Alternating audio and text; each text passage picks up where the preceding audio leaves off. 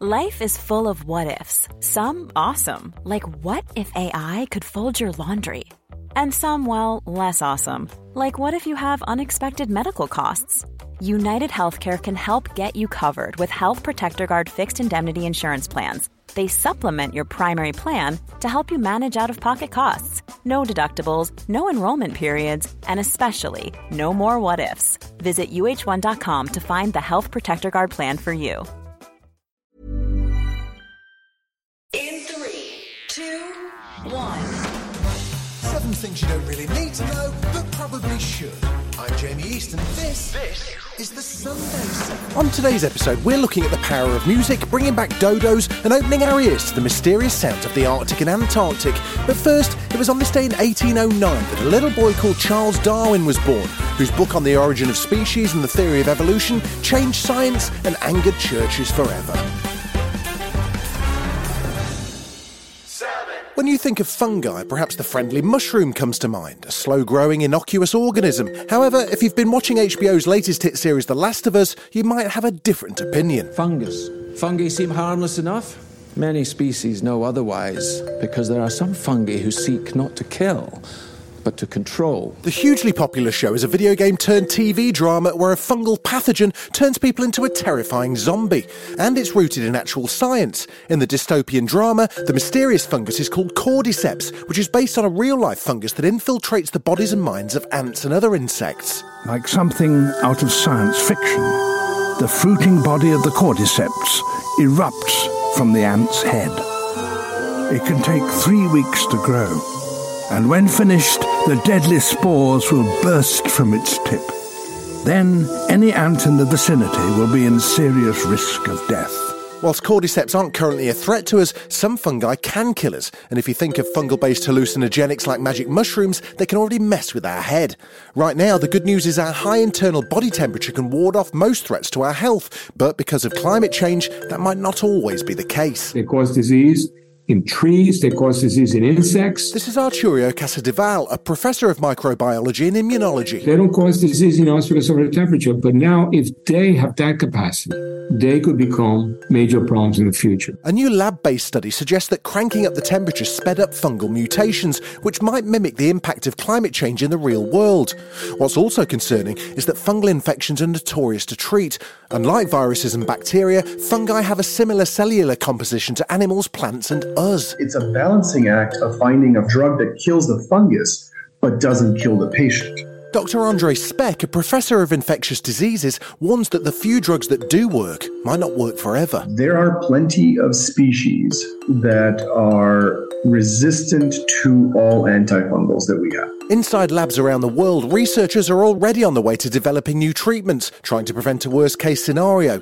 But if fungal pathogens evolve and spread faster than scientists can keep up, reality really could start to look like science fiction.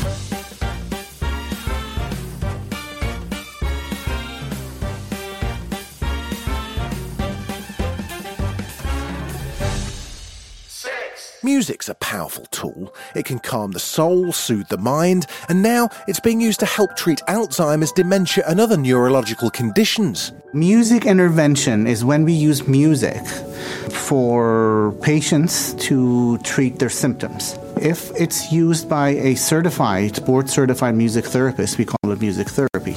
If we use it in a setting of a research and in collaboration with music therapists or music practitioners, we usually call it music intervention. This is Professor of Neurology Dr. Borna Bonock-Darpour. In individuals with neurologic disease, we've seen that if they have a problem in some area of the brain, in many of them, the areas that are dedicated for music processing are undamaged. So we can use those unharmed areas of the brain that are related to music to help them recover some of the abilities they've lost. For example, if it's speech or if it's movement. In individuals with dementia, surprisingly, areas that are related to long-term music memories are intact until very advanced stages of the disease. So the person may not be communicated verbally, but if you play music for them or ask them to sing, they will wake up and then start participating in musical activities. And then we've shown that that can actually help with their mood, with their psychiatric manifestations, and it can calm them down, decrease their agitation, which really affect their quality of life. Research shows listening to music activates the regions of the brain used for social engagement. It also reduces anxiety, pain, and feelings of loneliness, and elevates mood and energy levels. Pairing words with music can help stroke patients with speech. For Parkinson's patients, music can help with walking and balance. It's been shown to help reduce headaches and increase the threshold for seizures, and it decreases agitation in dementia patients. In individuals with dementia and in many neurologic diseases, if people have, for example, agitation or have symptoms that need to be treated with medications, we try not to use medications in the beginning because some of these medications have side effects. And so we try to avoid those and use non-pharmacological interventions like art therapy, like music therapy. And if we can help them with their irritability, with their aggressive behavior, violent behavior, or agitation, then we can save them those medications that can have side effects on heart, on other organs, and really reduces their life expectancy. In the 2020 Northwestern University study that Dr. Bonak Dapur led, they looked at 20 individuals with dementia who received music intervention and 10 who didn't, and the results were astounding.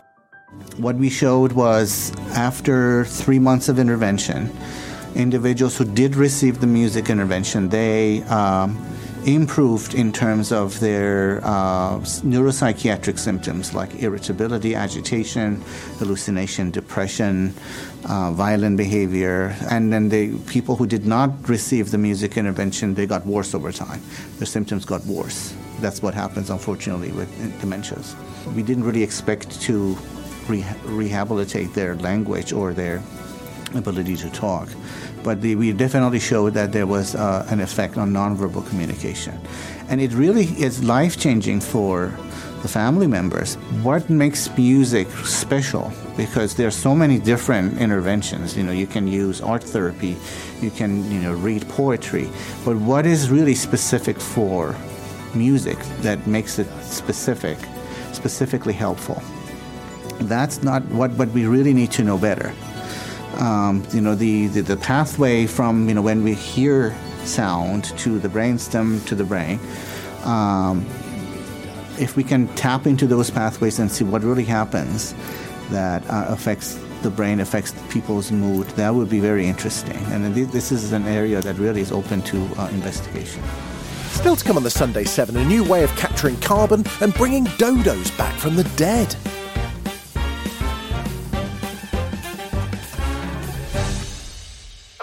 Two companies are working together to remove CO2 from the air and put it into concrete as part of an innovative way of battling the climate crisis. First, California-based startup Heirloom Carbon Technologies uses limestone to capture CO2 from the atmosphere. CO2 is a key ingredient in limestone, so Heirloom removes it by heating the limestone into a powder. Then the remaining powder's thirsty for more CO2, so it's spread out on huge trays to absorb it, almost like a huge sponge. Limestone can soak up almost half its weight in CO2, and a process which normally takes years is reduced to just 3 days. This is Heirloom CEO Shanshank Samala explaining some more of the process. Limestone has this natural ability to pull carbon out of the atmosphere. The problem is it's just slow. So what we do here is just give it more superpowers to make it pull carbon much faster than it otherwise would. We are taking limestone and spreading them out on trays and vertically stacking those trays and exposing it to the air. As the CO2 is brought in by the air, this limestone pulls up that carbon and sequesters it in the mineral. After this stage, Canada-based company Carbon Cure takes that limestone and mixes it with concrete ingredients. The CO2 strengthens the mixture, making cement no longer necessary. According to a 2018 study, cement production is responsible for approximately 8% of CO2 emissions worldwide. Here's Rob Niven, CEO of Carbon Cure. So we're turning CO2, this greenhouse gas, into a solid, a mineral format that can never be released again. for thousands and thousands of years. But what's really key here is it also provides a performance benefit for that concrete. Concrete is an amazing way to store CO2 because it mineralizes the CO2. It turns CO2 into a carbonate, into rock. So it's durably there for thousands of years, even if the buildings are demolished. This collaboration marks the first time carbon's been used in this way. Whilst it's being applauded as a breakthrough, the immediate task for researchers is to make the process cheaper and more efficient. Like many other folks, I want to wake up in the morning and know that we have an exciting future to look forward to, that my kids and grandkids and the future of humanity can look forward to. And some years ago I realized that climate change is the biggest existential threat to humanity. And we need to find every which way to play our parts in reducing emissions and getting the entire planet down to the 1.5 degree warming target.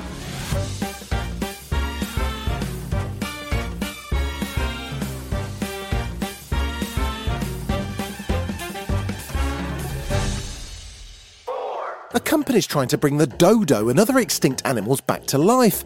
But is that a good idea? You'll have heard of Colossal Biosciences after it made headlines back in 2021 for announcing it was trying to bring back the woolly mammoth. And then later on, a sweet tiger-dog hybrid-looking thing called a thylacine. But why the dodo? Why now? Aren't they famously known for being, well, dumb? The dodo is obviously the symbol of man-made extinction. It was a combination of human hunting as well as the introduction of invasive species to the islands of Mauritius that actually eradicated the dodo from existence. That's Ben Lamb, CEO of Colossal Biosciences, speaking to Now This. Essentially, what Ben's saying here is that Colossal would be rewilding extinct animals, letting nature do its thing, but with a human helping hand.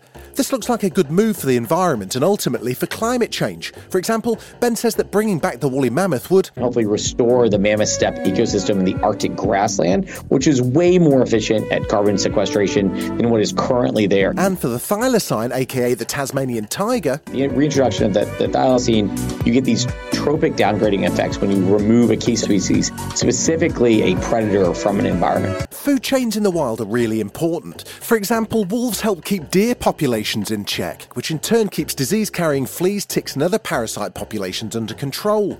Colossal Biosciences hopes to achieve all this by using advanced gene editing techniques that allow scientists to recreate the dodo's genome and then by using a living relative such as a pigeon, bring the ancient bird back to life. Does no one remember how Jurassic Park ended?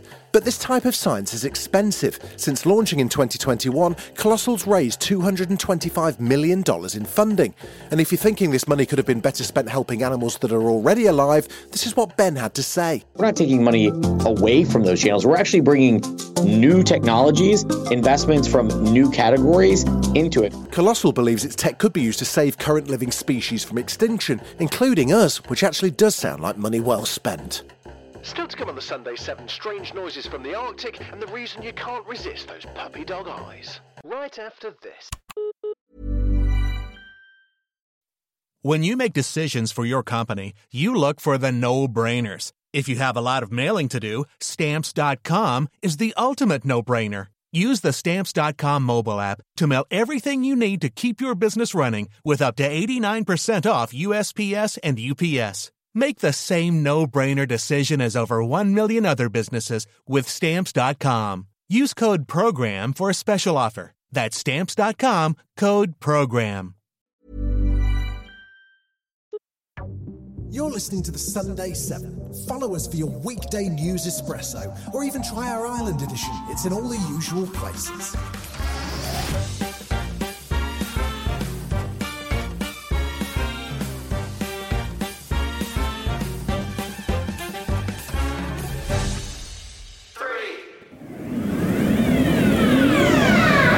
What do you hear when you think of the Arctic and Antarctic? You're probably hearing something you've never heard before. That's a Ross seal recorded in the Antarctic. This is part of a project which introduces the public to 50 rarely heard sounds recorded underwater in the polar regions. This high-pitched singing sound isn't an animal call, it's actually the sound of ice contracting and moving. Scientists recorded underwater polar sounds for 2 years, capturing rarely heard sounds like this crab-eater seal. And this groovy minke whale. The project aims to highlight the impact of climate change. And they pick up noise from human activity too, such as seismic blasting used in oil and gas exploration. But some sounds are a mystery even to the scientists. What do you think this is?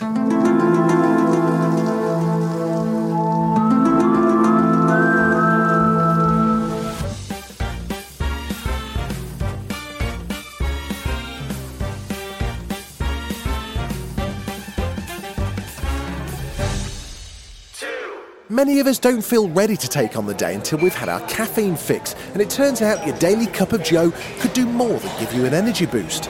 A new study found adding milk to your coffee could help fight inflammation. To investigate the anti-inflammatory effect of combining coffee polyphenols with the proteins found in milk, the researchers applied artificial inflammation to immune cells. Some of the cells received various doses of polyphenols that had reacted with an amino acid, while others only received polyphenols in the same doses. The control group received nothing. The researchers observed that immune cells treated with a combination of these coffee polyphenols and amino acids were twice as effective at fighting inflammation as the cells to which only polyphenols were added, aka black coffee. This promising study from the University of Copenhagen showed impressive anti-inflammatory properties in immune cells, and the researchers hope to be able to study the same effects on humans too.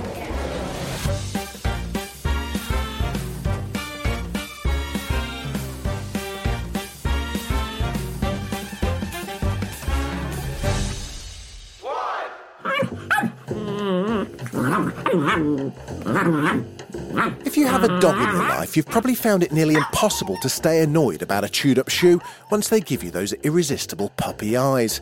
As it turns out, their ability to tug at our heartstrings is no coincidence. It's actually a trait we selected during domestication. They descended from a grey wolf-like ancestor, and they are one of the first animals, if not the first animal, to have been domesticated. Dr. Sarah Elizabeth Biosier is a dog cognition researcher speaking with Wired. This movement that you see in your dog's eyes when they look at you, when they gaze up, staring at you lovingly, wanting snacks, we call it puppy dog eyes. But in fact, this is the eye musculature that we see more defined in the dogs we have in our homes. And particularly, we see this through the levator muscles that they have located just around their eyes. The little muscles give them more control over how they move their eyes, sort of like how we use our eyebrows. These muscles that are more present in our dogs that we have at home, it allows them to kind of wiggle those little spotty, dotty, hairy bits that they have right above their eyebrows, potentially making them more expressly communicative or potentially just making them a little bit more manipulative to get more snacks. In a 2022 study, researchers found that while dogs and wolves do share similar facial muscles, wolves have more slow twitch fibres, which are needed for sustained behaviours like howling.